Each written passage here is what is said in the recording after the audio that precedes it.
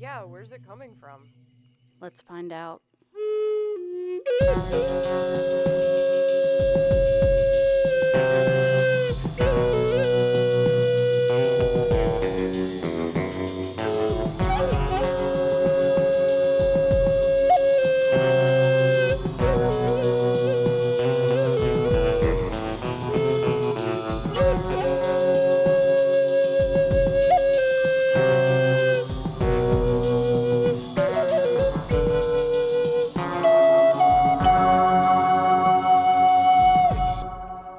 Hey everyone, this is Barbara, and this week's podcast is the first in a series of episodes where we gather around our virtual kitchen table and have a friendly chat with guests who are lifelong experiencers.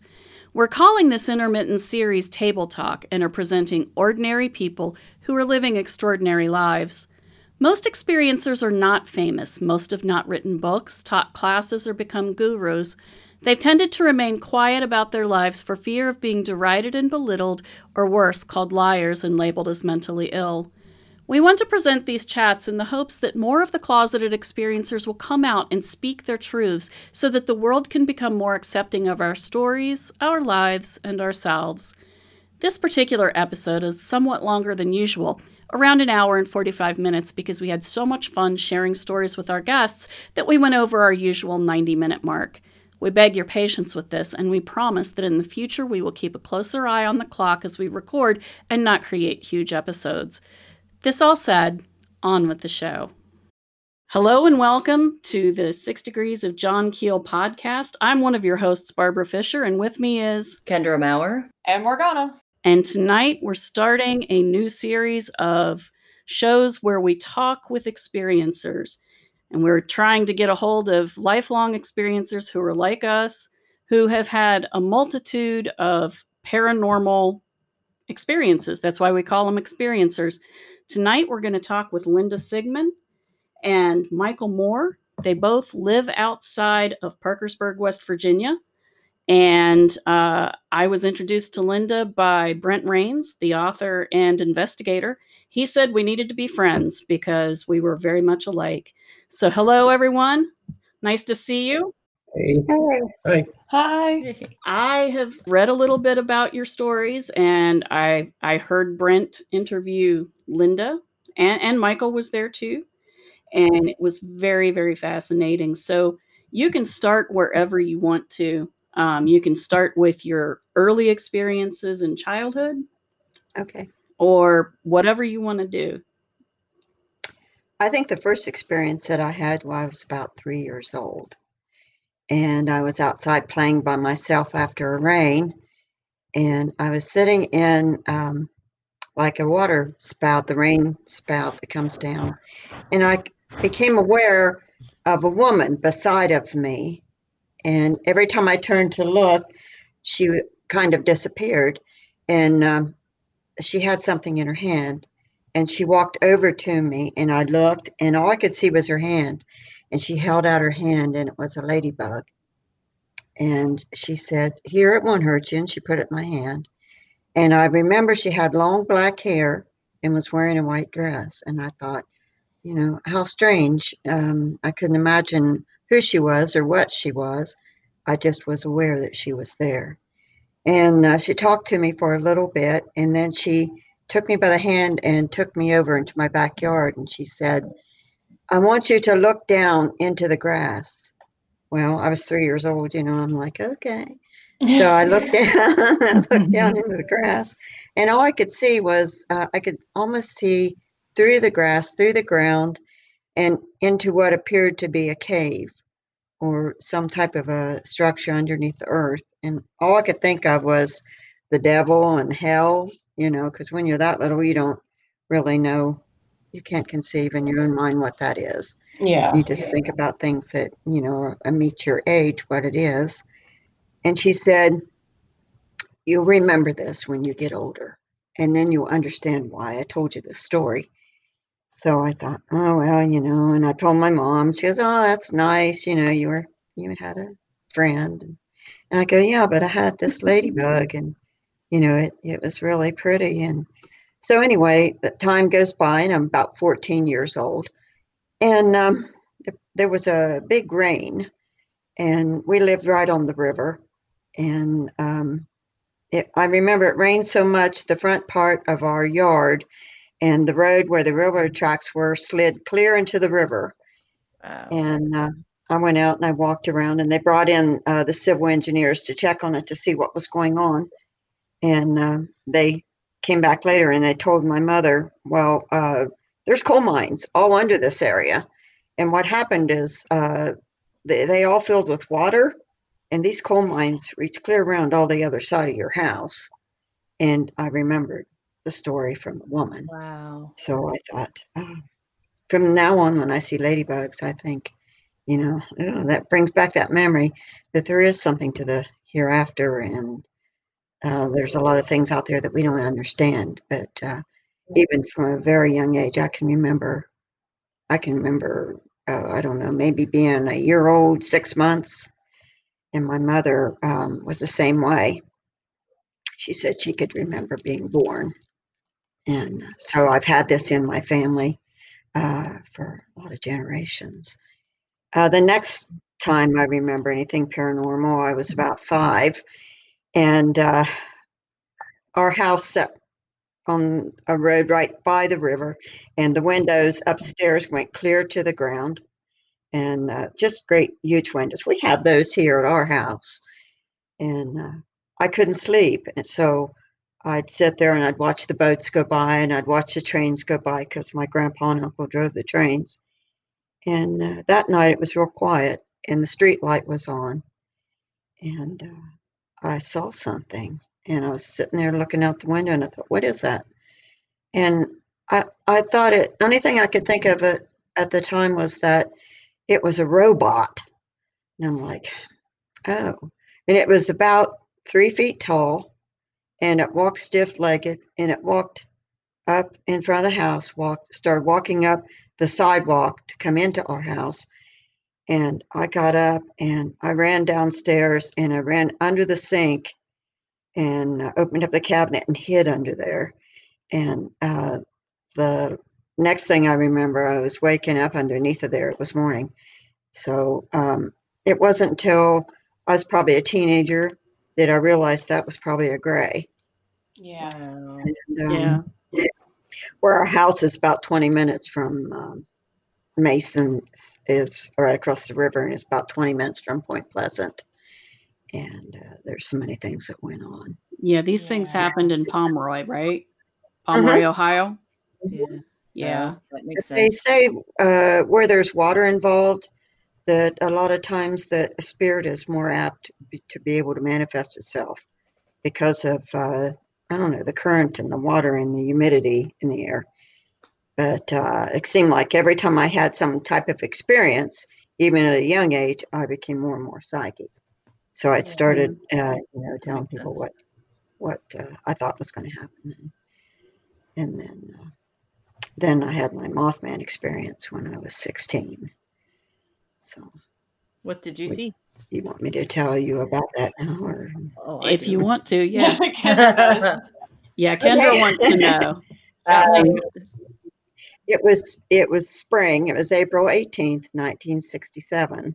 And like I said, I lived in Pomeroy, Ohio, which was right across from Mason City, West Virginia, where I was born, which is about 20 minutes probably from Point Pleasant.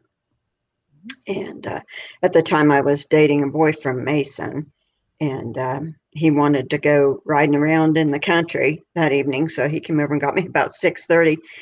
And we lived real close to the Pomeroy Mason Bridge. So he had a 57 Chevy, and we get in and we start going across the river, across the bridge. I can remember what I was wearing. I had my hair in pigtails. I had shorts on. I had a like Madras plaid shorts and a blue top. I can remember everything, what the day looked like, everything. And I think it is because the day will live in infamy. Is that what they say? When you experience something, you think about the whole entire picture of it. But anyway, we went over in Mason, and my experience was about right across from where we live. As the crow flies, it was just maybe 5 miles from my house. And it was starting to get dark because it was in the spring and there weren't many trees that were out yet or flowers or anything. So we start off this country road where we used to ride horses out there. And I've been out that road before, and it's an old strip mine. And so we start riding up the road, and he goes, I want to show you this place where we were going to do hay. I did it last year, and it's a nice place to stop and sit and look at the river. And I'm like, oh, okay. So we get up the top of the hill, and we go through the strip mine, and we go up a gravel road and get to the top of the hill. And we get out of the car, and he's got a quilt in the back of the car, so we spread it across the hood of the car and get up, sit on that, and sit there, and we're just kind of talking and looking around. And I notice he's looking over his right shoulder, and I'm like, do you see that light over there? And he's like, yeah, I've been watching it for about 10 minutes. So I'm like, that's really strange. So I have a picture here if you'd like to see it. Yes. This is what I drew of what I saw. Ooh. Oh, wow. The Wow. trees didn't have any leaves, and the object itself at first was nothing but a bright white light, maybe about the size of a full moon. And it sat there for just a little bit, but it kept going in and out through the clouds, and then all of a sudden it burst out of the clouds like a microburst. I said it looked like an explosion or something, but there was no noise, no sound, and then it started to move, and it was eye level as we were sitting on the car. It was eye level, and that time it was getting dark, and I was like in awe, and scared, but yet wanted to know, what it was. But I've always seen so many strange things from the time I was little. I wanted to know what it was. Yeah. So he said, well, maybe we better get in the car. So I said, okay. And the object went on the other side of the trees, came with the road, came down the road, stopped parallel from us, and came right over top of us and stopped about just treetop high. It wasn't very high. It was gigantic, this great, gigantic craft. And it didn't make any noise at all. So I was regressed after this to try to remember what happened between the time the thing was there and it got there. And I'll share that with you in a minute. But we were sitting there, and he's like, I think we ought to leave. So he tried to start the car. This car wouldn't start. It's that typical thing where, it's an electrical surge or something's happened and you can't get going. Yeah. So, we're kind of freaking out a little bit. But, and look, I'm looking out. I'm leaning out, looking out. And I can see underneath of the object. And I drew a picture kind of what it looked like. Oh. Wow. And it filled our car up with light. And it had these lights underneath of it. I said we're in kind of like the shape of a T. It was huge. So I'm like, oh, this isn't good. So he got the car started, and we started to pull out of there. And we were on a little bit of a gravel road, and we had to come out to the real road and turn left. And he started moving, and it just stayed the same height above us.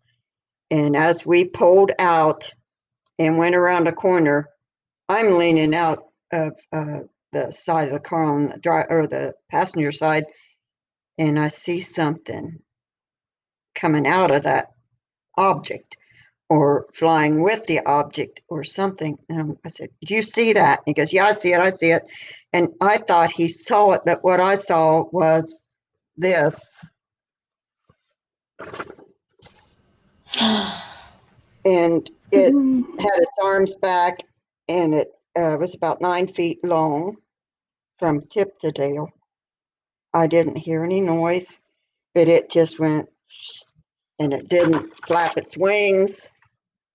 And I said, look at that thing.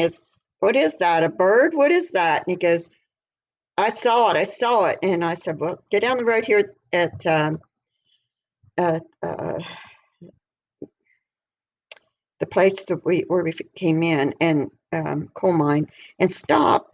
And it upsets me when I talk about it. I get Take that. your time. I get that. Take your We time. got down to the coal mine, and we were sitting there, and I said, I want to go back. I said, did you see that creature? And he said, no. What creature? And I said, well, it flew out of that object or from behind it or something and flew over to my right, and it got up in the tree, and it sat there and turned around. And people said, did you see its eyes glow? And I was like, no. I was, trying to stay in the car, and he was I was trying to get him to look at it. And but that thing, I don't know what it was. It was a dark, tall creature. So we get down there, and we're sitting there, and he's like, oh, okay, well, let's go back up there. And he goes, well, let's just sit here just a few minutes. Maybe the moon will come up and we can see better. And I said, it's sitting up there in the tree. I know it is. I want to go see it. 16. Oh, I don't care. Okay. So I said, well, there comes a car up the road. So we're off of the road a little bit. And here came this light up over the road, about 3 feet above the road. And I'm like, what's that? And he said, well, it's a car, isn't it? Or something. And I said, no, it's a ball. And it was about the size of a Volkswagen, a small car. It's a perfectly round ball. And it was moving, I don't know, 2 or 3 miles an hour. It was just creeping along like this. And I'm like, oh, I hope it doesn't see us. Like, I wanted to see it, but I didn't, So it gets right down the road, and we're sitting there, and it stops. I'm like, So then it starts moving again. It moved up to us, and it moved right in front of the car, right by the hood of the car, and stopped. And I'm looking at this thing thinking, what is that? Is that, something that they sent out to come and get us? Or is that creature thing that's manifested itself into some other kind of a thing? But I looked right into it, and the lights didn't hurt your eyes to look at it, made no noise whatsoever. And I don't really know how long we sat there, but it seemed like an eternity. But I had that feeling like you did, Kendra, like it is a knowing. It's in my head, it's in my brain, it's thinking, and it's doing something to me. I wasn't afraid, but it affected me. And then the light filled the car, and it went, and it was gone. So we get out of the car, and you were brave. I would have been running away by now. There would have been hightailing. She had the hubris of youth going for her. I ran away from ghosts when I was 16. No. I talked to ghosts. Anyway, I do that too.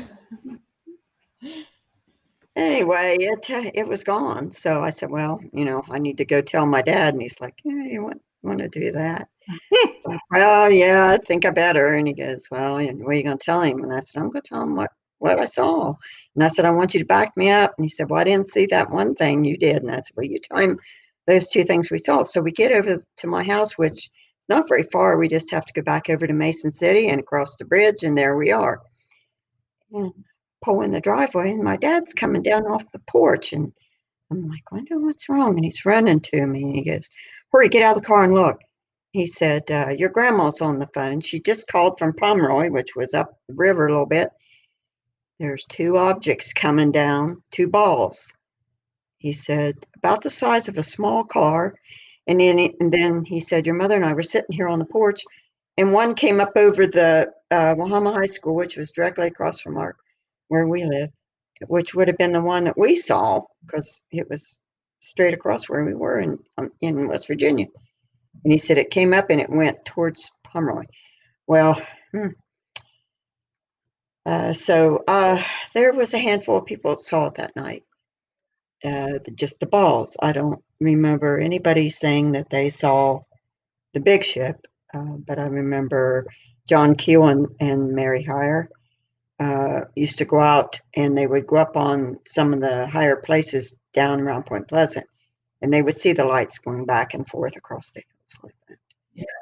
So I was regressed in 2017, I think it was. A licensed hypnotherapist who's in our UFO group, and Michael recorded it. I tried to record it. Yeah, it wouldn't work. The camera Well, wouldn't. that sounds familiar. One of them stopped. One of the cameras stopped, and then another one stopped. I managed to get out of 3 devices the whole video, the whole audio, but some of it's just kind of real low quality. So I think we need to you put can some. still get the gist of it. Yeah. She took me It's just back. strange that it stopped. Tech. She took me back to that place of where I was on the hood of the car right before I saw Mothman. And what happened is she had me to remember, and I remembered he got off the car, and I went to jump off, and the quilt slipped, and I fell, and I kind of burnt my leg or hurt my leg when I fell. And I'm sitting there crying because I'm thinking, something's going to get me. Yeah. and I look up, and there stands the creature. And it picked me up and took me over to the car and took him out and put me in. And that's how I ended up on that side of the car. And because what I thought happened was I walked over there and he was in there, and I walked around and got in, but I didn't remember doing that. I remembered getting in, and I thought he put me in, but he said, no, he didn't put me in. When we got over to the house, he said he couldn't remember what happened, but he knew that something had happened. But what she found out is that I got put in the car, and it didn't hurt me. But it was odd because when I drew a picture of, and I don't have that with me, I don't think, but when I drew a picture of what I had seen, it was from the feet up into the torso up here, reminded me of a Bigfoot. And the feet were big, the legs were big, and the arms were out like the thing I saw fly, the thing I remembered about it when I drew it. Wow. So just it's massive size. It's huge. So that was my encounter with that. Wow. And it has left me I always had psychic ability. My mom and my sister, now my son and my daughter, they don't delve in it as much or use it as much as I do, but I read for people and tell them,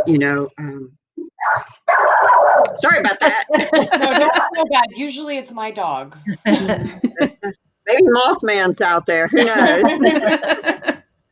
But I, 2 weeks before the Silver Bridge collapsed, I went down there to Christmas shop, and the bridge was swinging this way and that way, and I got down to Point Pleasant and went over into a dress shop. I was going to buy a scarf for my sister, and there was these 2 men standing down there, and the men in black, and one of them was just leaning up against the side of the building like this. And I didn't want to get out of the car, but there was a spot right in front. Nobody else wanted it, I guess. And I got out. There's Phoebe. Hi, Phoebe. And he didn't acknowledge and even look like he saw me. I just went by him and I kind of nodded to him, and he just looked straight ahead. But he looked real out of place. He was Asian looking and had black hair and black hat, black suit. And when I came out, he was gone, but there was another one on down the street leaning on a pole, a lamp pole. And then I got home, and when the bridge collapsed, I was at a volleyball tournament thing, and we were going to have a dance afterwards. And our group that was going to play for the dance, the band, was in line to go across the bridge, but they didn't get hurt. But I had the dream, and I didn't know until I read the Mothman prophecies that people dream, how all had that dream. Some of them were the experiencers of all the packages floating in the water. Yeah. It's weird. Just this past week, I found out that my grandmother and grandfather owned a farm. The largest farm they had was in Mason. The farm that I grew up knowing was in Putnam County. But the farm that my mom always called the big farm was in Mason, West Virginia. And a lot of weird things happened there. You know, she always talked about the things that happened on the big farm. Well, now I kind of wonder if I know why weird things happened on that farm. But that's, hearing you talk about Mason City and all of that. And I can't help but think that, that's kind of odd. And then, of course, Kendra has had odd experiences in Pomeroy. Harrisburg, and I think it's Harrisburg. And then Zaleski State Forests were the most active for me. But, you asked earlier if I experienced any more change in psychic ability after my experience. And as you were talking, I realized that I did. I became... There are some people it doesn't matter where they are, I can pick up their thoughts very distinctly. Mm-hmm. And that didn't happen until after that. Mm-hmm. You have a knowing, and it's more than a sense. It's a knowing, and you can walk up. You have a feeling. Sometimes you just have to say something to them. Do you know somebody by the name of Tricia? Or do you know somebody named Jennifer? And they'll go, oh, yeah, I just lost my daughter, and that was her name, or something like that. And I think sometimes, I'm a Christian, and I think sometimes that God, the way I feel, He speaks to me and wants me to help other people. And, whether you have that belief or not, I think that as a human being, we have a duty to help other people if we have that ability. I think it's a gift. And I feel like across the faiths, people who experience this end up with the same belief that this was, a message to be a part of the helping of, whatever, whether it's helping people get to the other side of their own issues or just trying to build community, that kind of thing. Build understanding. Yeah. Feed people. The line cook speaks. I'm also the laziest shaman, because I think all of us have seen something. I have never seen Mothman, and I hope I never do. I get shadow people and night terrors and fairy sightings. And I do see UFOs. Never super, super close ones, although lately they've been getting closer to the house. And I'm okay with them not doing that. I'm okay with them being like several hundred yards up and like to the left. Where's it that you live? Athens, Ohio. Yeah. My mom and I are both in Athens. That's kind of a paranormal place, I think. Oh, yeah. Yeah, it's weird here. In the United States, on the university and the old mental health hospital. Oh, yes. Yes. I used to work over there. I worked at OU in the 60s Really? at the library. Mm-hmm. Nice. The old Alden's library. such a good library. Alden's such a good library. It is. Mm-hmm. I've wasted much time in the stacks that I was supposed to be researching. Supposed to be Scary up researching there. one thing.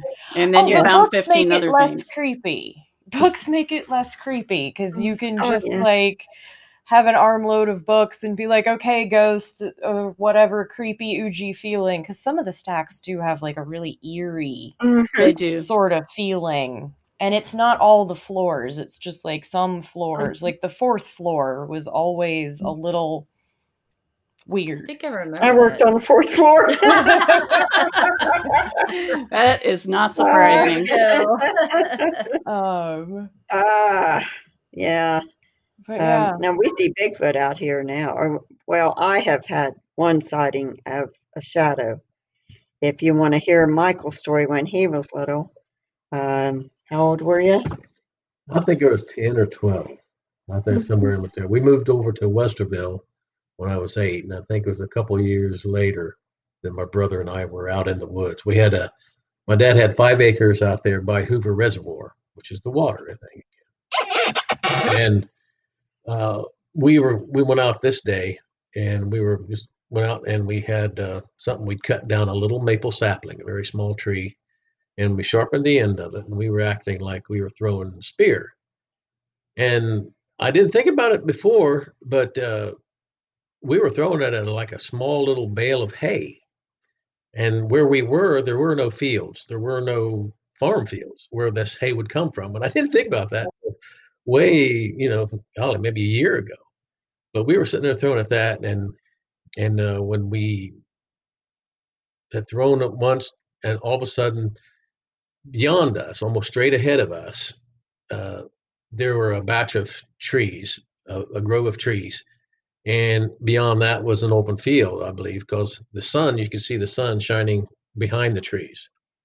Well, that particular thing made what we saw and heard, mostly what I remember is what I heard, and, uh, but this thing stood up. I saw it stood up, and it was a silhouette, and that was because of the sun that was behind the trees. It stood up, and I think it was trying to scare us on purpose, because it's held its arms out. I remember the arms were held out straight out each side, and it roared and screamed something that just gives you the jihebis right now if you think about it. And we took off and running, and it's like about the first time that like was able to keep up with my older brother. We were going home. We were in home and we told mom and dad, and they acted like it was nothing. I mean, they probably thought we were seeing another animal out there, a creature, a bear, or something. And so, because of that, I didn't really think too much more about it. But it was. I'm thinking, I don't know, maybe 200 feet. I'm not very good at the estimation from the memory, but it was. I think it stood about 8 foot, or at least 8 foot or so high. And I don't remember. I drew it. And it was on the website, but I didn't draw long arms because that didn't stand out for me. The long arms of a Bigfoot, but it was definitely something pretty weird. And when you heard it, you knew it wasn't a bear. No. Yeah. A combination of a scream and a lion roaring or something. Yeah. Ooh. You got Bigfoot for Get Off My Lawn. Yeah. Yeah. See, I'm with Michael. He's sensible. We're the runners. We're the ones who run and get out of Dodge. We live here in Parkersburg now, and we got together. He had his story, and I had my story, and we thought maybe there was something here in these woods because we were hearing all kinds of weird things. So, what was the first experience? Do you remember? Was it the skull? Yeah, is that the first one? I believe, yeah, I think one of the main ones. I think was it when the shadow was coming up the road. Oh, we were coming in from the grocery store, and we didn't have light out front at the time, and something walked up on me up over the hill. I was coming down towards the house, and it walked up, and it was something large, tall, and I dropped the groceries and ran and screamed. He thought I had fallen. Yeah, I thought you tripped and and fell and dropped all the groceries all over the place. And Well, she then did. he heard something in the middle of the night. I had gone up to go to the bathroom. When I got back, I went right to sleep, which usually I don't do that, but I did. And then he woke me up. He said, "Did you hear that?" And I'm like, and I think that sometimes the paranormal doesn't want one to hear one thing or see something. They put something over on us that we can't move or we can't see or we don't want. They go after one person telepathically and tell them what you heard.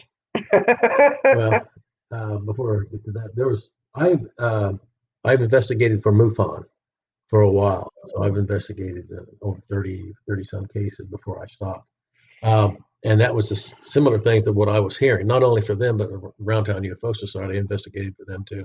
But that was one of the things you always hear. One person would hear it and one person wouldn't.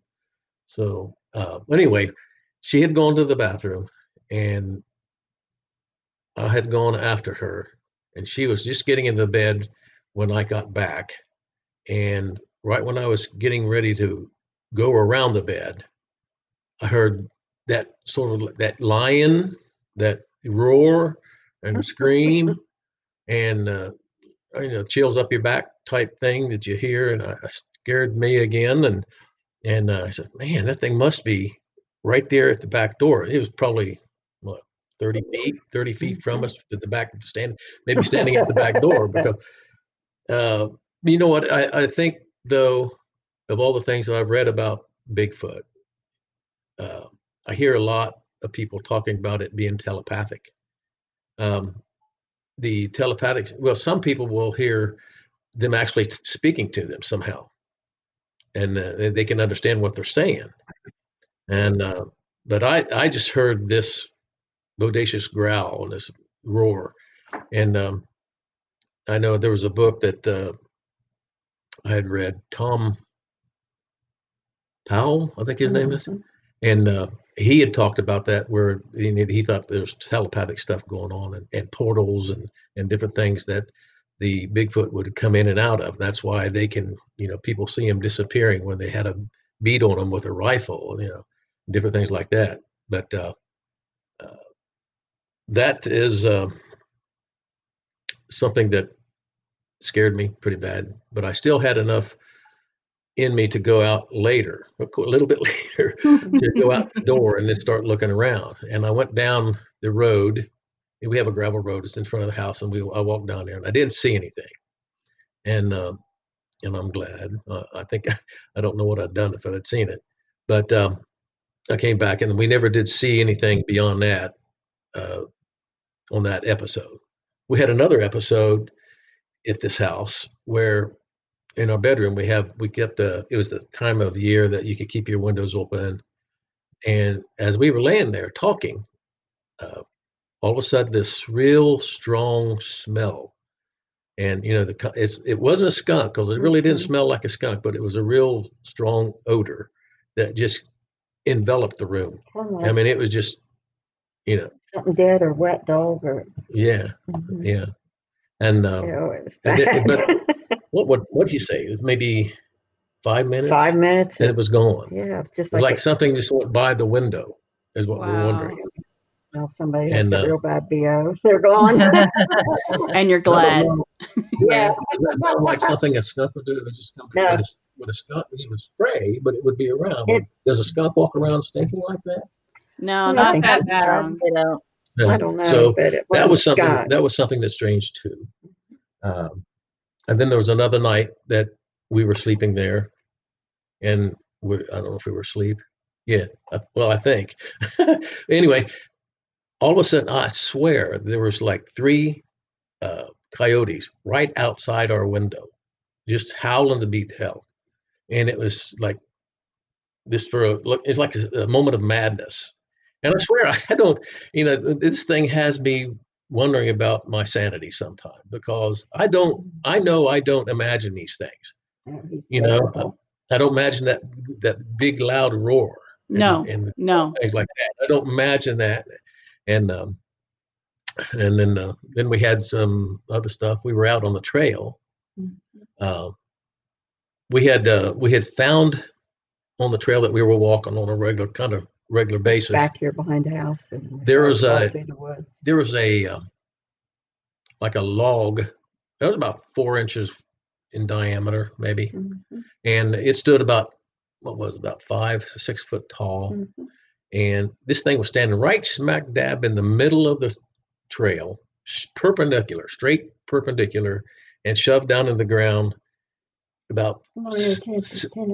I think it was more like 6, Mhm. but It was shoved in there. but it was I and it was couldn't pull it blunt, out. and it was blunt on the Yeah. end of it. It wasn't sharp, I couldn't and you pull it out. couldn't see anything, any of the earth or the grass or anything disturbed around it. So here's this big log, well, some skinny log, standing straight up. And we think that's territorial thing. I think There's tree we were getting ideas that it structures was and territorial going on. footprints. Didn't tell him about the skull. This at the time he was still living in Asheville, Ohio, and just coming down and seeing. And we took a walk out into the woods, and part way out through there, up in a tree, about 5 or 6 feet up in a tree, Yeah. was a deer skull. It was like an 8-point buck. It had the antlers and everything. It was just like something had taken it and stuck it up there so that we would see it. So came back, and he went We home. left it there. Mhm. Yeah. And he said, we should have took that skull. He said, will you go back I was out? home calling her and telling her. Will you go back out and get it? And I said, sure, I'll go back out there. I live in those woods, and my daughter says, you're going to get eaten, Mom. And I said, yeah, well, probably. But I went back out there to get it about 3 in the afternoon, and I had trouble getting it. I finally got up there and got it and put it in a Walmart bag and was carrying it back. And I thought, well, I'll go through the creek instead of back out through the path, because I just like to look through the creek and stuff. Just walking through the creek, and I heard rustling in the woods behind me and in the multiflora bushes. And I thought it sounded like a wild pig or dogs fighting. I thought, what in the world? Sounds like, like, what is that? And it got louder and louder, and the bushes were rustling. And so I sat down on a rock and leaned against a tree. And then I heard, and it was 2 of them. They were talking back and forth like they were fighting. Oh, What is that? And I thought, it has to be Bigfoot. It has to. And then I heard a giant roar, like one of them got its way, and the other one was mad, and it took off. And it was kind of like, why'd you let her have it? yeah. She wanted it, and we put it up there for her, and she came back and she got it to let her have it. But I didn't want her to have it. That's what it kind of. And so I took it back to I the love house. that you I sat still got it. down. Mhm. I love that you sat down and listened to it and was like, all right, Yeah. what's going on? So I started chanting. I was just like, oh, yeah, yeah, yeah. Yeah, I thought, well, if they hear me doing that, maybe they'll leave me alone. But yeah, that was kind of scary. And then one time I was talking on the phone to him, and it was pouring rain. I was on the porch, and it was dark. And something up over the hill there threw a big piece of concrete, about asphalt, and there's not a whole lot of that around here. I don't know where it came from. Right down in front, bang, down the road in front of me. So, Wow. and then I saw a shadow, just the outline of it, at night. One time I was walking the dog about 10 o'clock, and we hear owls and coyotes and stuff, and they get closer and closer. And the other night about 5:30, we heard 3, and it's just unusual. Out of we've lived here 3 years. I've been here 4, and know what the sounds are and stuff here in the creek. We have a fellow now he's bought some property adjacent to ours, and he's up on the hill, and he's clearing the woods. Oh, So a lot of the stuff has really slowed down. We don't hear things or see things as much as we used to. That's So I think that's one of the reasons why. That's Yeah. sad. We still continue to see and find structures, but it's on the other side. It's more towards, what is that, the east, southeast, where when we walk out that way. We're Some of them surrounded are by big. good thick woods, 300 acres, Mhm. and Nice. Yeah. wood. There's enough room for one of them to exist, or a few of them to exist. We have tree knockings and, you know, something that sounds kind of like a cow. But You there's heard no cows. Cameron heard Cameron. before I got Mhm, here. mhm, We have a friend named Cameron Jones, mhm. and he's been on podcasts and different things too.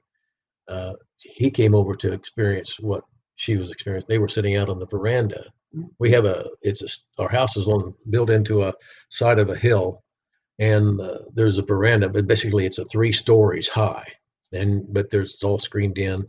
And you told me, well, go ahead and tell me, you guys were sitting We were there. sitting there, and it was about 11 o'clock, and I'm like, well, I don't think we're going to have any more noise or anything. We heard a few things. And I said, I'm just going to give it a knock. And it went knock, knock, knock. And on a tree right below us, it went knock, knock, knock. Just one of these shagbark hickory nut trees right beside the house. Probably 50, 75 foot. Maybe not that far. That's And then we yeah. walked out there earlier in the evening. And he thought I was behind him. We didn't have flashlight. And I went over into the woods a little bit, and he started talking. I said, who are you talking to? He said, where are you? Aren't you over here beside me? And I said, no, and I walked up in front of him. He said, well, there was something over here on the other side of me. It wasn't you. And I said, no, it wasn't me. Oh boy. There's all kinds of stuff out here. Sounds like it. Can I tell them about the coyotes? Yes, you may tell about the Please. coyotes. Okay. This is a lovely piece of synchronicity. Um, so y'all are not crazy for having coyotes outside your bedroom window. Christmas Eve, or the night before Christmas Eve, during a difficult time in Mom and I's lives, it was not going to be a great Christmas that year. We looked outside the living room window, and in the snow, it had just started snowing. There was the biggest coyote I have ever seen, about 7 feet away from us, just straight out the window. Yep. And this is funny because Mom and I are part Native, me more than her, because I get it on both sides of the family. Yeah, me too. So there you go. And I more or less belong to Coyote. He has taken an interest in my life. I belong to a trickster god. So I see coyotes all the time. There's actually a pack that comes down into the park by our place. Wow. And we live in town. Yeah. Like, yeah, I'm on the edge of town. Yeah. But they'll come sing, and I'll howl back at them. And my dog and my boyfriend both hate me for this because they come closer. Yeah. But, so I think that's kind of cool that my furry brothers and sisters visit you guys too. Yeah, that was really strange. Yeah. Coyote. It sounded so close to the window, and there's an air conditioner out there, right there by the window. So it would be loud. Yeah, that is pretty cool. We get them in the yard. Yeah, they live out in the country. I live in the middle of nowhere, north of Columbus, between Delaware and Marysville, in a reclaimed black swamp. So we have a lot. It's a lot of farmland, and we bought a plot of the farmland and then planted trees and are trying to bring it back to its original state. But that's great. Yeah, I heard one of you mentioned Pataskala. Yes, that was me. We used to live there, my husband and I, back in 2002 to 2004. We lived there. That was the first house we bought. It was out on Blacks Road. So we were right down the road from where Harriet Beecher Stowe's family's farm was. And in fact, our piece of property was part of the woodlot to that farm at one point. And we had 8 acres of woods that our house was built up against, but there was 80 acres that was owned by other people. And the people next to us owned a large chunk of that 80 acres. And then there was like 300 acres behind that people they knew owned. And the people next to us were horseback riders. And so they would trail ride through those woods all the time. And the man who owned the horses was really, really a very cool person. Silly little story. We had lived there for about a week, and there's a creek that went right next to our house. There was a ravine about 30 feet down, and then at the bottom was the creek, and our house was about 20 feet from the ravine. And I heard the sound of BB gun fire echoing from my ravine. And so I go out there and I look down, and there's these 3 kids with little BB rifles shooting something in the creek. And I was like, what y'all doing? And they looked up and they were like, oh, we're shooting frogs. And I'm like, Aw. oh, no, you're not. Not in my creek. I don't know who you are. Get out of my creek. And one of them said, well, the people who used to live there used to just let us, run around and shoot things in these woods. I said, they don't own these woods anymore. These are my woods. Yeah. I was like, you get out. And the oldest one, he looked to be about 17. Turned out he was about 16, but he's old enough to know better. And he sort of drew himself up to argue with me. And I just reached down and picked up a rock. And I was like, kid, don't make me. I was like, I grew up in the country. I throw real good. And he looked at me and goes, well, I'm going to go talk to Dad. I'm like, you go right ahead. Well, what happened was he went and talked to his dad. He was very offended that I might have thrown a rock at him. And then about 20 minutes later, in comes his dad with his kids looking all ashamed. And he said, I brought my boys to apologize to you for shooting frogs in your creek. Good. That's awesome. And then we got to be friends. And it turned out that he knew where the coyotes that lived around our place denned. And he wouldn't tell any of the farmers where it was because he didn't want them to come out and shoot them. Mhm. Yeah. And we had foxes out there. I was out in the woods every day. Sometimes I took my huskies with me. Sometimes I had a cat follow me because our outdoor cat would Sounds like us. follow That's along us. with me. And sometimes I was out by myself.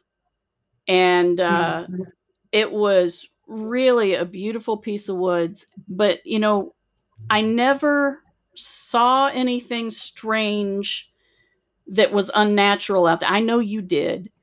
I see you over there. I never saw the strange things. But one night at about 1 a.m, I was cooking dinner because at this point, my husband and I, he was a freelance artist and I was a freelance writer. And it was before my 14-year-old was born, and it was before Morgana was living with us. She was still in Charleston. So, we could do whatever we wanted whenever we wanted. So, we'd do ridiculous crap like eat dinner at, 1 a.m. So I was making beans and rice, and we had wall-to-wall windows in this house. So you could see the woods. It was beautiful. That sounds Yeah, like that's here. Yeah, it does look a lot like the way your house looks from the pictures I saw. And I hear something and I'm like, what are my dogs going on about? Coyote must be out there. I heard this long, low howl.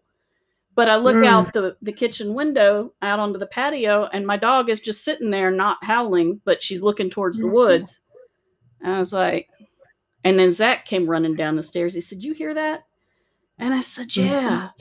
And so we go out onto the porch, onto the patio, and then you can really hear it. And it's that noise that you heard, Michael, that roar, yep, low and long and so loud. And my dogs were terrified, and they were never afraid of anything except people. One dog wasn't afraid of anything at all. And then the other one had been abused. Baby. Yeah, one had been abused, so she was afraid of people. and she was closer to the woods. So Zach was like, "What is that?" That's my husband. And he was like, he does not experience things very often. And if he does, he usually hears it. Like he's heard weird phantom music out in the woods and stuff like that. But this was something that was beyond his experience. And I was like, one of us has to go get Nan, because she was only about 10 feet from the woods. She was at the end of the house. That's where her dog house was. And he said, I'm not. Your dog. Okay. Yeah, he's like, I'm not going. I said, well, I'll go. So I grabbed the flashlight, and that's when I realized you could hear something moving in the woods, running back and forth really fast. And it was a 1-2 gait. It wasn't four-legged, or if it was four-legged, it was trotting. Yeah. So it was 1-2, 1-2. It wasn't 1-2, 3 or 1-2, 3, 4. You can tell I used to ride horses. And I was like, oh, I did not like that. And I could see bushes and undergrowth moving. And it wasn't that far from me, but I was like, that poor dog. And I couldn't see where she was. And finally, I get out there. I've got my flashlight. I'm gonna look. So I turn on the flashlight. Of course, it dies. So I have a crap flashlight that's not working. And I'm like, well, I guess I can throw it at it if it comes out. And I'm trying to find Nan, and Nanny was hidden behind the heat pump, the outside part of the heat pump, between the heat pump and the house. And she was not moving. She would not look up. Her ears were flat against her head. She would not look up. She wouldn't look. Her tail was tucked. She wouldn't look towards the woods, and she was not afraid of any animal. And she had a high prey drive. She would chase deer. She nearly tore my arm out of my socket 3 or 4 times trying to catch a deer. And she was just terrified. But at the same time, there was a part of me that was like, I want to know what it is. I want to see it. And so I took a step, and Zach is like going, hey, just get the dog. Come on, just get the dog. Bring the dog. Just get the dog. And I looked back at him. I said, just dial 911 and don't hit send, and just, be ready. And he was like, we live out in the country. What are you? And I'm like, and I started to take a walk, and Nan looked up at me and kind of whined as if to say, don't do that. Mom, don't do that. And I looked on your own. I looked down at her and I went, okay, you're right. And then but that howling went on and on. It's like I got, at that point, after looking at her eyes, I actually got truly scared when I realized. What? Yeah, they speak of something that the Bigfoot, they believe they call it, where they speak or they can make a noise that normal humans can't hear. Yeah. But yet they're able to. No, I think it's a very low. But it's I can't remember what it's called, but infrasound. You feel it. Pardon me? Yes. It's called infrasound. Yes. Yeah. And the dogs are probably more sensitive to us, than us. And I was about ready to ask you, did you feel anything like that? Yeah, I started when I got actually afraid, truly afraid, is when I started to feel this sort of like a pressure on my chest. And that was when I was like, no. And I just unhooked her and had her by the collar, and she nearly dragged me to the house. She never liked to go in the house. She always liked to stay outside. But man, as soon as she knew she was loose, she was like, okay, Mom, let's go. It's time to go. Time to go. She dragged me to the house, and in we went. We let the other one in. And it was just nerve-wracking because that sound just kept going and going and going. And it sort of, like when Kendra says she couldn't hear herself speaking when she was saying Brian's name over and over. All I could hear was that noise. Even in the house with the door shut and the windows shut, I could still hear it. And of course, I'm sitting here going, our house is basically made of glass. You know, it's all of these windows. If it should want to come in, there's nothing that's going to stop that. It's just, we're sort of, it's like a formality. We might as well be in a tent. You know, let's hope it's like a vampire and it has to ask permission, because if it doesn't have to ask permission, we're screwed. And it was scary, and it did finally stop. And when it stopped, you know, by this time I've burnt the beans and rice, and you know, I think we had sandwiches for dinner, and you know, we're both pacing around, and I was like, what was that? What was that? So we started listening to sound files on the internet. Zach was upstairs on his big, he does music. So he had his big monitor speakers, and he was playing different animal sounds, you know, and I was doing animal sounds on my laptop. And, you know, I looked up everything that I could think of that lives in Ohio, plus crap that hasn't been here for, you know, hundreds of years. I mean, we have elk because we have elk farms. So I'm looking up elk, and no, they make a weird whistling, strange sound. I'm like, I'm looking up wild boar. Like, wild boar could maybe make a sound like that. Yeah, it's wild boar. No, it's not wild boar. And so, oh, well, you know, I'm going to actually just look up a grizzly bear just in case some douchebag had a pet grizzly bear and it got loose, which turned out to happen. You know, years later, there was a guy not far from us who did have a damned grizzly bear, and it, you know, he let it loose at one point. Oh, Lord. Yeah, nice. That's pretty horrifying. So I listened to the bear. No, that's not the same sound. And then finally I gave up. I was eating my sandwich, and then the sound came from upstairs, and I was like, that's it. And I was like, Zach, what is it? What is it? And he was like, it's Bigfoot. No. I said, fuck you, it is not. Because the whole time my brain is going, that's Bigfoot. While I'm standing out there, that's Bigfoot. And my other half of my brain is going, oh, be quiet. No, it's not. You know, don't be like Mulder. Be like Scully and say it's not Bigfoot. No, it's not. It's not. And then he said, no, really, it is. And I'm like, really? Yeah. And he was like, yeah. And so I ran up the stairs and looked at the sound file, and it was one of the Sierra sounds from the 1970s by Ron Moorhead. And then we heard another one that was an old one that Matt Moneymaker had recorded in Ohio. And the whoop. Yeah. And it wasn't like that one, but it Ohio Hell. Yeah, that one. And I was just like, yeah, that's it. Yeah. And the closest one I've heard is actually one from West Virginia that was recorded about 3 years ago. I have a link to it so I can, Is this the one you sent me in the middle of the night and my dumb ass listened to it on the porch with my good headphones on at 2 a.m? Yeah, that one. Yeah. Yeah, that one. That's exactly what it sounds. Plan. Yeah, that's the exact one that Zach and I heard. And to this day, he still, when he talks about it, his voice changes. Zach is just like, it drops. I heard that. And so I do know what that sound. As soon as you described it, it's like a lion and a howl and a roar all at the same time. Yeah, I don't like it. It's creepy. It's very, very creepy. I don't care.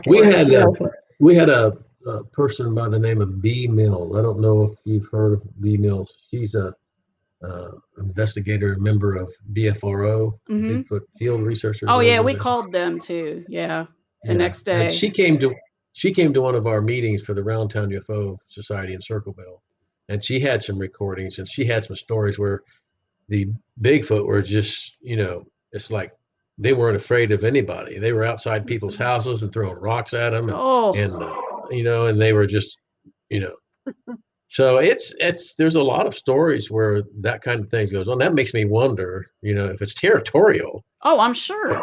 But the houses had to be there. Yeah. I don't know if they had just moved in or why would it be that all of a sudden they just want to just make sure that everybody just gets away from them. They probably took their skull that was hanging up in Yeah. the tree. Didn't leave anything in repayment, maybe. We started Right. taking apples out there. we after that. started trying to gift them the apples, and Oh, I don't think we ever got it. Well, and I wonder how much of it is encroachment too. Yeah. Yeah. Just we're out there more. Yeah. Yeah. Yeah. We sometimes people wonder, if you don't see them in the winter. I know people see them all times of the year, but sometimes they seem to disappear for a while. Yeah. And I guess maybe I just want to believe that they can go through portals and move and be wherever they want to be. It's a paranormal part of the Bigfoot, and quite a few people are saying that there's strange things are going on. woo-woo. Yeah, the woo-woo, yeah. Woo-woo. And but I'm not if I anti- wonder if they're too cold, maybe they can just go to Hawaii or something. I am not anti-woo. I actually used to believe Bigfoot is an ape. It's an unknown humanoid or parahuman type ape, and that's all it is. And then after I heard that, I was kind of like, oh, maybe not. And then the more I read about other people's experiences, the more I was like, I mean, there's no reason that we can't have an ape, but also something else. Too many people see weird lights with it. Too many people have it disappear right in front of them. You can't cherry pick your data. I stand beside Jacques Vallée, who told J. Allen Hynek back in the day, I know you don't like the high strangeness cases. I know you don't like it when people see UFOs over and over. And I know you really don't like it when they have psychic experiences afterwards, but you can't throw that data out. Yeah. What do you think about the relationship of UFOs and Bigfoot? Well, a lot of people see them not necessarily at the same time, but in very close succession. I have a tendency to believe it because I had seen a UFO in that property over the area of the woods where we were at when we'd seen it. So I kind of tend to, plus Yeah. you read people saying that there's relationships, and yeah, go ahead. I'm actually curious. Have you ever seen like a translucent blob? a translucent blob. It's just a translucent blob that kind of is a couple feet off the ground and just kind of moves with a gentle sway. I haven't. Circular or in what type of a shape? It's indistinct. It's Kind of almost like what the old-fashioned ghost, what you would think would be a ghost. yeah, sort of. I've seen a lot of weird Now, stuff. my father said he saw, it wasn't a blob, but he said he saw something that looked like a cube that was translucent. It just appear in the road right in front of him. And then I don't think he said he could see anybody in it, but he said it came up in front of him, and then the next thing he knows, hits farther on down the road. Ooh. Wow. So the same thing, it's just moving around. We had there was a case in Circleville where we have lights. Actually, a couple of our members saw this light they were going up 23, going down 23. And as they were coming down, they saw a light that was over on I think it was the east side. Okay. So, yeah. And it actually came across 23, and they watched this light just go right across the road.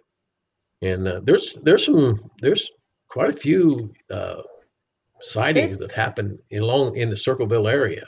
Yeah. And I've got some records. I got some records of those things happening. But there's lights and The Around light Indian mounds. on Yep. the road is similar to something that's been seen across 71. what's that? The light crossing the road that you're talking about it sounds like something I've heard reported along I-71 south towards Cincinnati too. That's Yeah. interesting. Yeah. It's A these lot, things. Go ahead. a lot of people think that those things are entities, that they aren't just like a spaceship. Like that thing I saw, I felt like it had poked my mind or probed my mind, that the smaller object that I saw. It was like it was alive. All And the I've heard other people say that. all the UFOs I've ever seen none of them have had the appearance of manufactured anything. Right. They're like solid light. Mm-hmm. That's how that Yeah. thing was. And they don't move like a ship or a plane would, like, not just because of physics, but like, when you see a car move, you can tell something's controlling it, Mm-hmm. versus when you see like a horse on its own. Or I think a better one would be, how you can tell when somebody's riding a horse versus when a horse is just running. Mm-hmm. I have horses. Like, So exactly, which is why I'm using that. Like, you know how you can, there is a very faint difference, because like the horse on its own is going where it's going. But if you're telling a horse where to go, there's always that like minuscule, like, like they're hesitation. maneuvered. Yeah, there's like, it's not quite as fluid. And that's always how they've looked to me. They never look. Yeah. If they are a craft of some sort, the way that they're flown has got to be like some weird melding of whatever's flying them's mind into it, because it looks like they move like as quickly as thought. They're like or the inclination. Yeah, that's a good analogy. they're like the shadow ships from Yeah. Babylon 5, that the processing unit is a human mind. Or something. Yeah. Or they're just themselves are intelligent. I don't disagree with you on that some of the lights do act like entities, not like well, and we were talking crafts. to them up at the ridges, and they were doing stuff back at us, which yeah before the cops showed up, and we realized we really should not be watching for UFOs with my 14-year-old sibling in the middle of the night at an old insane asylum, when we hadn't asked permission to do that. But it was a high point. Well, that sounds like fun. It was really fun. Yeah, it reminds me. It reminds me of a story. I have these little recorders that I use when I go out on investigations. Mm-hmm. They're just like little flash drives, Yeah. but you can turn them on and they'll record for almost like 8 hours. Oh, nice. So you can get people's stories. I've got quite a few stories and recorded, but I was walking through Hargis Lake. There's a park, and I was going along the trails, and I came across a couple of men who were hunting, and I didn't normally see them hunting on the trail. They were just walking back, I guess. And I asked them, I had my camera, and I had like 10 of those around my neck, testing them because I just gotten them. I wanted to make sure they were all working. And I stopped them and asked them if I could take a picture, because I don't normally see people with shotguns on the trail. They said yeah.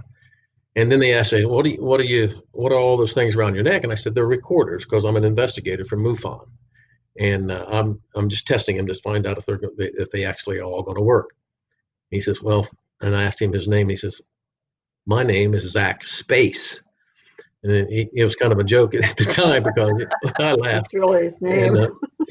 But I've got his story recorded, and I think you can see that on Around Town in somewhere in there. And I was going to suggest that if you guys want some stories, his story is bodacious. I was going to say, I swear I know Zach Space. I've heard that name. Well, his son, I think, is in politics. Yeah, that may be where. Yeah, his nephew or something. Yeah, maybe his nephew. But he said he was a policeman at the time up by Lake Erie. And he said he was called out on a sighting. Somebody had called in. He had to go out, and they told him to go into the police office, so they didn't want to announce it over the radio. Anyway, he ended up going out to where these people had thought they had seen something strange in the sky. Well, he ended up seeing, he said what he saw, around 20 of these UFOs, and they said they were as big as Walmart or big as Kmart. Wow. And they were around high tension power lines. Yep. And he said that these things would come down there and sit over top of it and end up glowing as bright that they looked like they were going to pop or something. Oh boy. And then they take off one after the other. And when you guys were talking about the round orbs or whatever, he said there were 3 of those that were following the lines, and they went right on down to the lines all the way in, and then ended up going down into the water. And he watched them go down into the water. I'm not surprised to hear any of And that. but if you get a chance, he would be a good interview. Yeah. And it's a heck of a story. He's got some Bigfoot stuff too.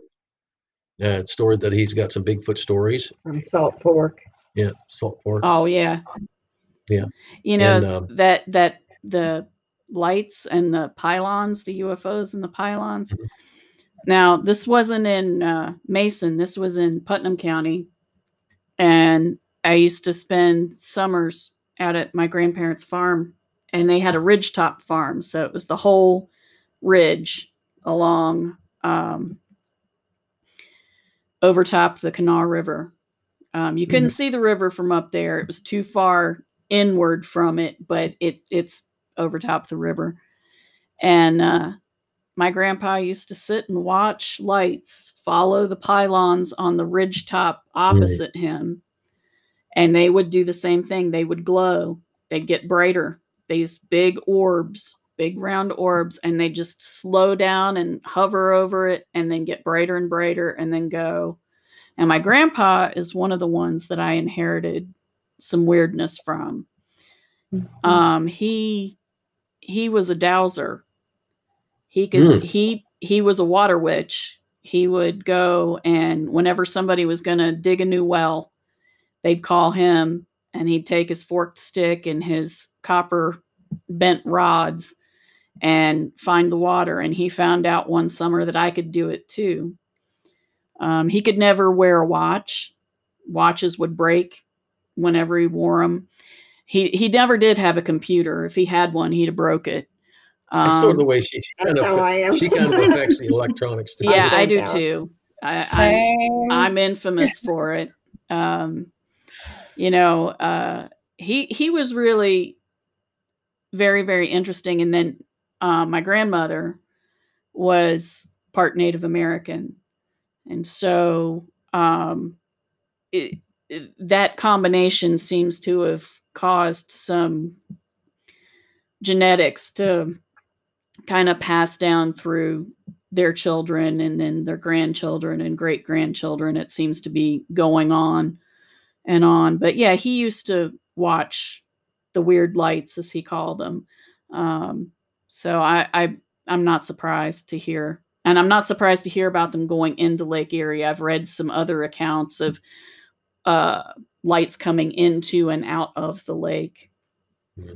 And they went in to check those towers out, and he said one of the strange things they found was, that they paint. I guess these particular towers were painted some way.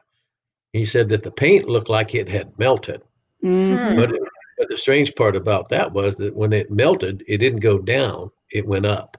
Oh, So it melted like it was flowing up instead of down. So gravity got Fascinating. messed up. Yeah. That's wild. That's really, really wild. I had a UFO sighting, and I think it was 2006, and I was still working with the Roundtown UFO Society, and I had to go to work. It was like 6 o'clock in the morning, and I was just a little bit late. And I had stayed up late because I worked on the computer a lot, and it was wee hours in the morning. So I got up, and I was still sleepy, and I got in the car. I went down to the road. We had a one road, dead end road subdivision. So I get up there, got stopped at the main road outside of it, and I saw this light that was going horizontally straight across the sky, and it was down low. And I was so slap happy. I said, "If you're a UFO, show me." Oh, Right when I said, right when I, Bring it.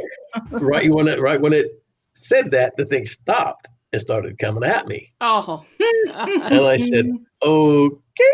And then but I couldn't. I was late, and I just couldn't wait to see what happened. So I took off down the road, and I lost track of it. I lost track of it about 2 miles going to the north, and because I worked in Columbus at the time, and went 2 miles north, and then I turned to go west towards 23, and I didn't see it all that time at all, and I was wondering what was going on. But right when I turned, and it's getting real close to 23, there it was, pop, there it is. The light was going across and it was down low, and I think it was maybe 100 feet or so at the time, above high, and I watched it, and it turned to the north. So I turned the corner and watched it, and went down to there used to be a Super America, now it's Speedway now, but and it like went over that, and I watched it watched it circle around the Speedway, and I thought it was strange. So I pulled over into the parking area, and I looked up, and when I looked up, I could see. Well, there was two lights, and I can't remember if it was white and red or white and green, but I looked up, and I could see what looked like the underplating of it. I think it was like 100 feet, not 100 feet, but I don't know if it was, I'm not distances, 150, 200 feet maybe. But I could see, you ever seen like a skid plate you ever see the hatches that would just slide open? Mhm. They're flat pieces of metal. That's sort of what it reminded me of. Now, I could hear a whir. It wasn't any, because after I started thinking about it and looking at it and thinking about what it could be, maybe because Rickenbacker was not too far. Yeah. And yeah.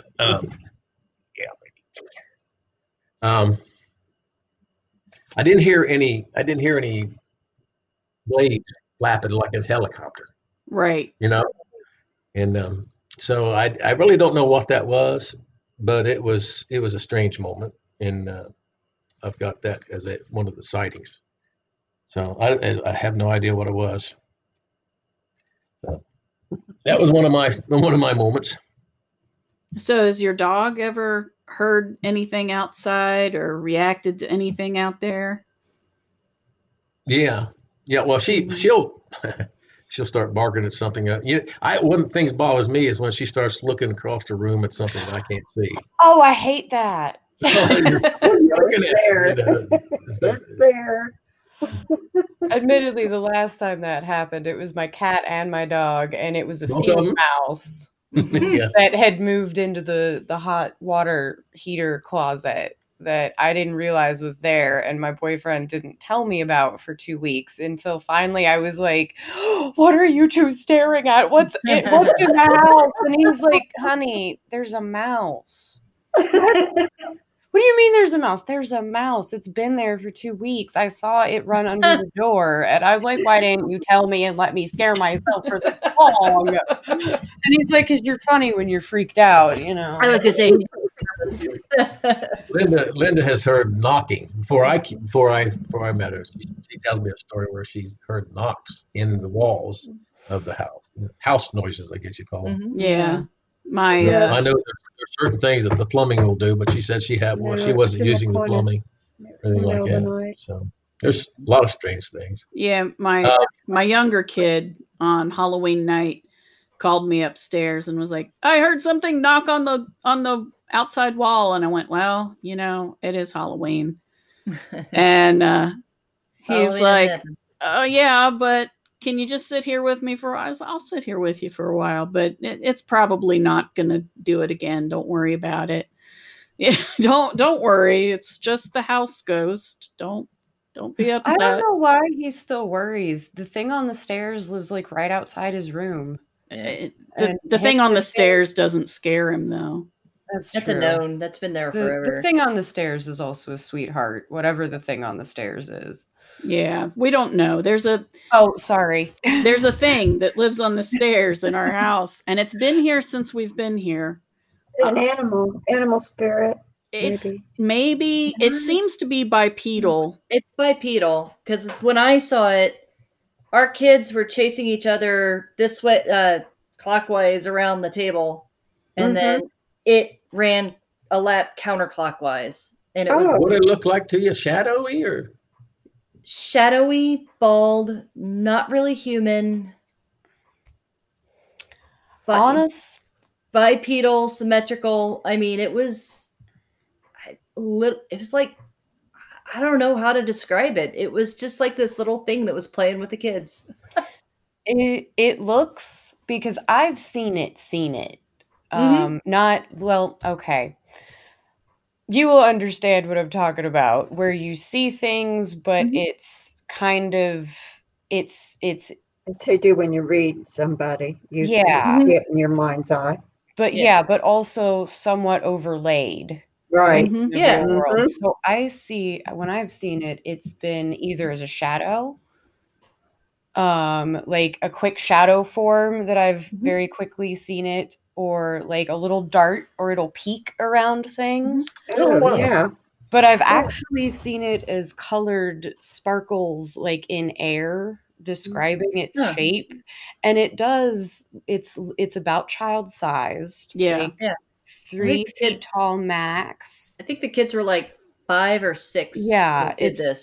it's about the size of a 5-year-old, and it is bald, and it looks, I don't know if you've ever seen any Brian Froud art.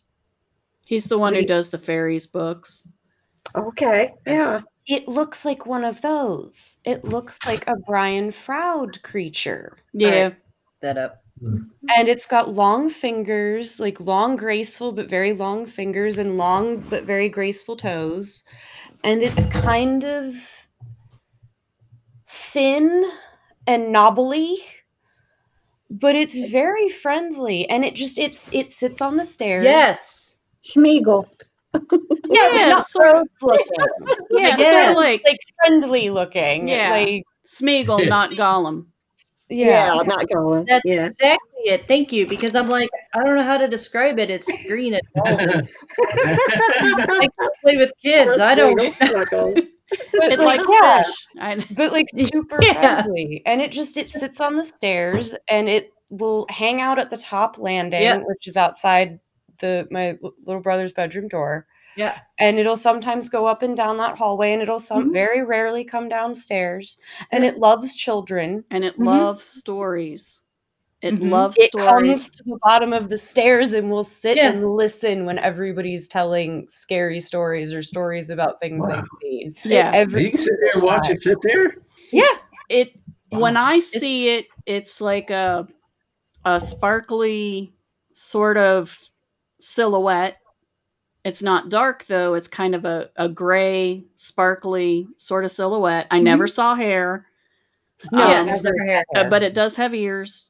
And Yes, pointy ears. and it has elbows and knobby knees because it will sit Mhm. like either in the middle of the stairwell and peek around Mhm. the landing, or it will sit I can't show you, but close it's to the bottom, and it will wrap its long arms around its knees and the elbows stick out, and it listens. And It does this. what's so funny is it used to do this all the time when we'd have our friends over, because lots of our friends are experiencers. I think because we sort of gravitate to each other before we even know. And then we start talking, and then it's like, oh, well, okay. But it was so funny. We always knew when it showed up. It never made a noise, but you'd look up and there'd be the elbows sticking out, sort of sitting there listening. And Did somebody anybody try to talk to it? not directly to it. It seems to make it shy. Yeah. We just say, oh, the thing on the stairs is here. And we'll sort of say, hey, how's it going? And Coy did see it peek around the TV room door last month. So it was, and Yeah, it was I short, and it just sort of. I started walking up the steps. I would say goodnight to it. Yeah, you always talk to it. I would always talk to it. Did I ever tell you the first day I moved in with you about the laughing? Oh, yeah. Yeah. I think that was the thing on the stairs. I think so, too. And I think it was really happy there was a kid in the house. Yeah. The first day I moved in with my mom when I was 15, and I moved in the very first day. We've got my bedroom mostly set up. I had a loft bed, so it was one of those big beds that was up near the ceiling, and I had a desk like to do homework and stuff on underneath it with like shelves built under and a little ladder to go up. And I sat in the chair and I swiveled it and I heard something laugh. Mm-hmm. Mm-hmm. Like this really. Mm-hmm. Mm-hmm. And then a little tiny skitter noise. And I saw what looked like a teeny tiny goblin thing just dart and disappear. And I went immediately and was like, Mom, there's a goblin. Nice. And I swear that was the thing on the stairs, because we started Probably was. seeing the thing on the stairs very soon after. Yeah. Yeah, I enjoy hearing stories like this because Like a elemental or something. you hear so many stories, and a lot of people think that whenever you hear or see something paranormal, it's going to be malevolent. Yeah. Yeah. And then when you hear people's stories, whereas they're even Bigfoot. If you listen Yeah. to all the stories about Bigfoot, what are they doing? They're either, I think what they're doing, wanting to scare you, maybe Yeah. because of the territorial. But how many times? I know a lot of people say they've been attacked, but most of the stories, or they're not really. I don't feel like it's not saying that they're out there to hurt them, Yeah. Yeah. scare them. But it's good to hear the stories where somebody's laughing or something. That's, Yeah. Somebody's not being so afraid they're going to get hurt. Yeah. And Oh, most no. of the critters around our house seem to be calm and cheerful, and I mean, they're kind of weird, but generally We're used to it. yeah. And then we have the ghost cats, but Yeah. we know who those Mexican are. spirit animals, yeah. Yeah. Have you saw, Morgana, you saw a fairy? Yes. It's in Pataskala. Yeah, you saw Yeah. that creature. Yeah, I loved those woods. I would get to go see my Yeah. mom for a couple weeks every summer, and my favorites of those summers was when they lived in Pataskala, because bless my mom for also being born and bred in West Virginia, because her idea of child minding with a rambunctious tomboy is to go in the woods, don't come back until you're tired. That's what we did. Yeah. Jump back Still and do it. saying it's time to eat. Yep, I will Yep. yell for you when it's dinner and just Yeah. go. So I'd be gone. I'd be Yeah, shoes I did it off, too. hair full of sticks. Just I was gone for hours. Hunting frogs into the mud up to your knees. Yep. Mhm. Yeah. Oh, up to our Bringing home hips. frogs. So what did the fairy look like? Well, I knew there were fairies in those woods because I have seen them since I was a child, like a very small child. And Mom told me the rules about fairies. Don't which use is- the F word. Yeah, don't. I will only say that very rarely. And it's only been as an adult. And in my mind, I'm still always like, I'm sorry. They're Don't the get good folk. They're the good folk, or the good neighbors, or the wee folk. The other crowd. The nothings. Yeah. The nothings. Because I would see, the lights, the small sparkles, the colored sparkles describing air that was moving into shapes all the time. And I would also see the glowing balls about the size of my fist that were different colored lights that would appear in the apple tree behind my house in the middle of Charleston, West Virginia. Why are there little lights in the middle in my apple tree in Charleston, West Virginia, playing flute and drum at me every night? I sent them to watch over you. I know, I appreciate it, but It was a little strange. But the clearest one I've ever seen, I had been out in the woods for a good long time because it was getting on towards 5 o'clock by the sun. And this had been this was before when Nanny dragged me into the fish pond and I came home soaking wet and muddy, and you were cross with me because you had gotten tired of me coming home 4 times a day in wet, muddy clothes. Because I'd keep coming, I'd get hungry, so I'd go home and she wouldn't let me in the house. Because spray you off first. That's how I used to do my kids. You got to get sprayed off. Ditch the jeans, get sprayed off, then you can have a sandwich. Yeah. And I was apparently running out of clothes. Yeah. Too quickly. You didn't bring enough with you. Yeah, I had been told, try not to get completely soaking wet. So I had been trying very hard. I had my boys' jeans rolled all the way up to my thighs. There had been no shoes and socks to begin with. No. And I had successfully managed to only get the tops of my rolled up jeans damp all day. And I'm like, all right, I'm headed back for, a snack before dinner.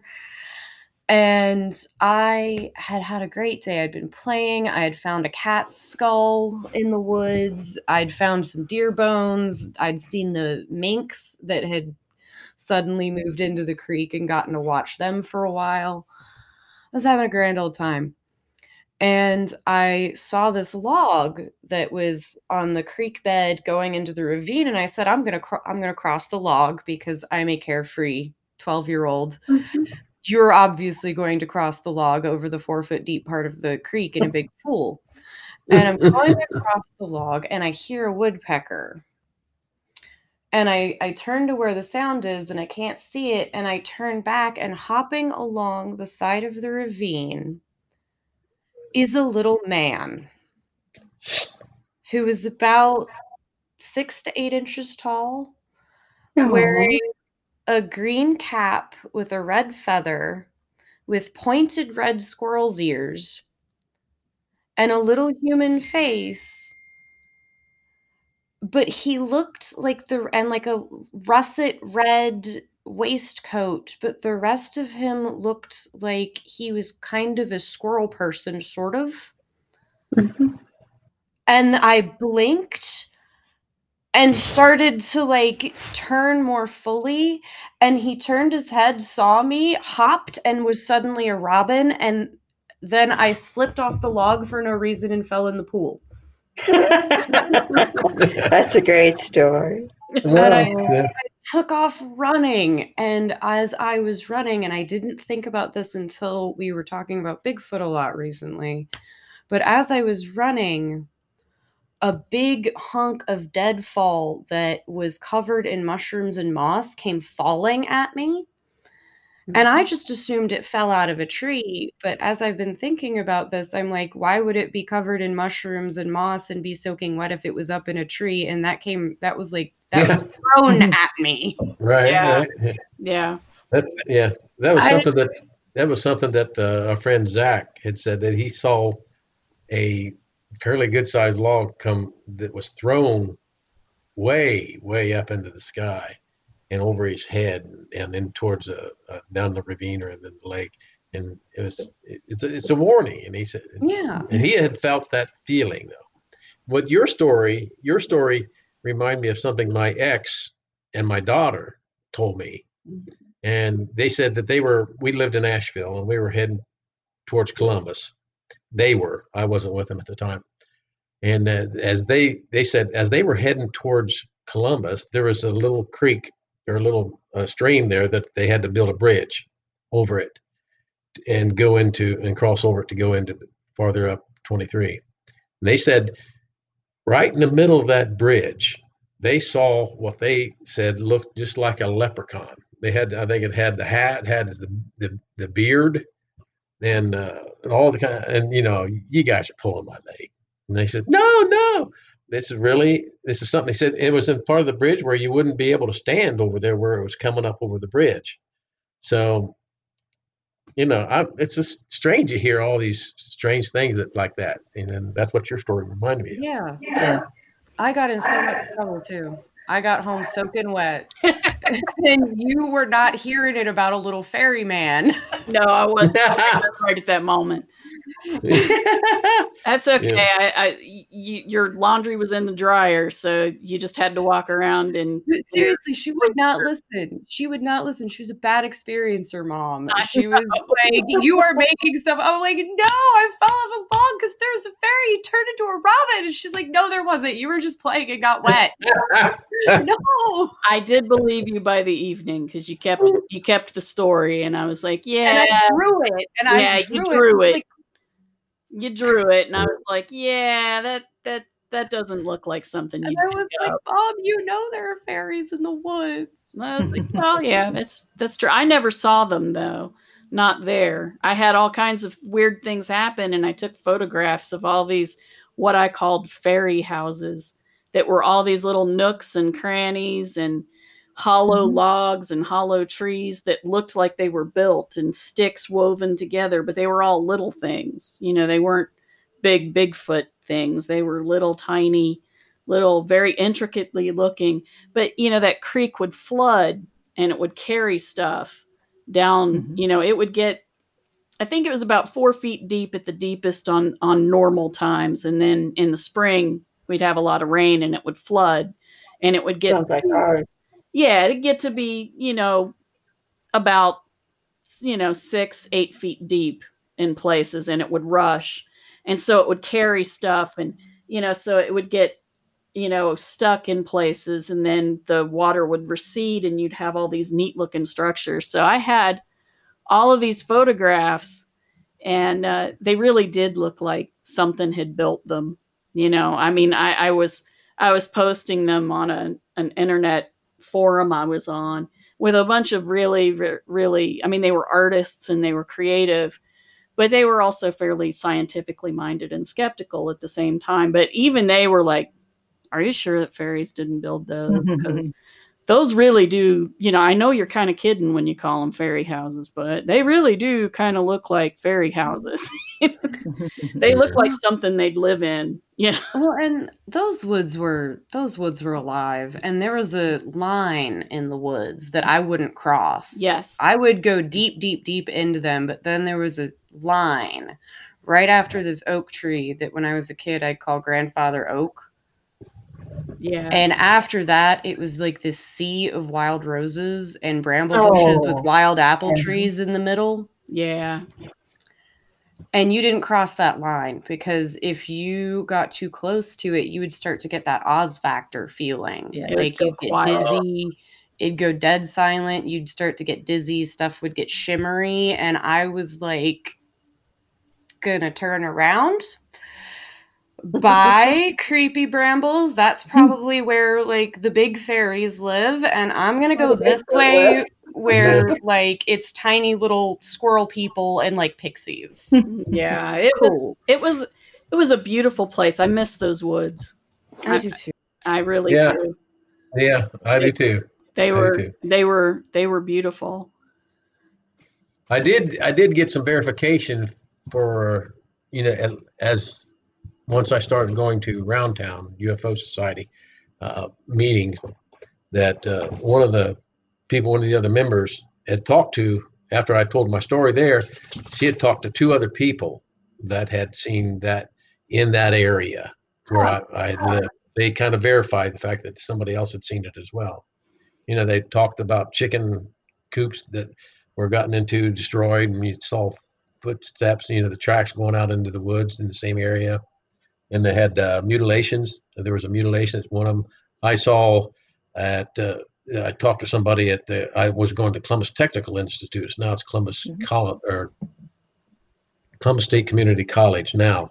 But then at the time that was Columbus State. And one of the girls said that they had seen, I don't know if it was a cow or something that was basically torn apart, in a way that it wasn't normal. Yeah. So there's some But you remember those places, and when you're young, you just say, "Wow, that was such a cool place." It was, and it's like that. I wish I could go back down there, but it's all built up now. Yeah. Yeah, that's why we moved away from Pataskala and came back to Athens, because the suburbs started moving farther and farther east from Columbus and started building up around Pataskala. And you could hear just construction all the time. And I was really worried they were going to sell off those woods. I wish I could remember, but wasn't that long ago. I'm thinking 6 months maybe ago, somebody had said they'd seen Bigfoot in Pataskala. I would not be surprised, and I did see that, because I told Zach. Yeah, I told Zach, I'm like, oh, hey, it came back. He's like, glad we're not there. Glad we're here. But somebody's all welcome to come and see ours. as soon as this ridiculous pandemic is done. Which we kind of stay isolated as much as we can. That's the better way to do it. I hate the mask, but so we just try to just stay away, And if we go somewhere, you do your you keep away from people and stuff. I made masks I think I made over 300 of them and shipped them out to people. And you needed something to do. I needed some things to do, but I don't like. You were a little antsy right at first there. Yeah. Kendra also made a bunch of them. I cleaned my entire house a lot. Yeah. That's what I did. I went hiking and we started a podcast. That's what we did. Yeah, we started a podcast. That's great. That's great. All right. So I think we're just about at the end of our time. This will be a big episode, I think. Until next time, keep your eyes on the skies. And salt across your doorstep. And don't talk to the Mothman. He never says much. Ugh.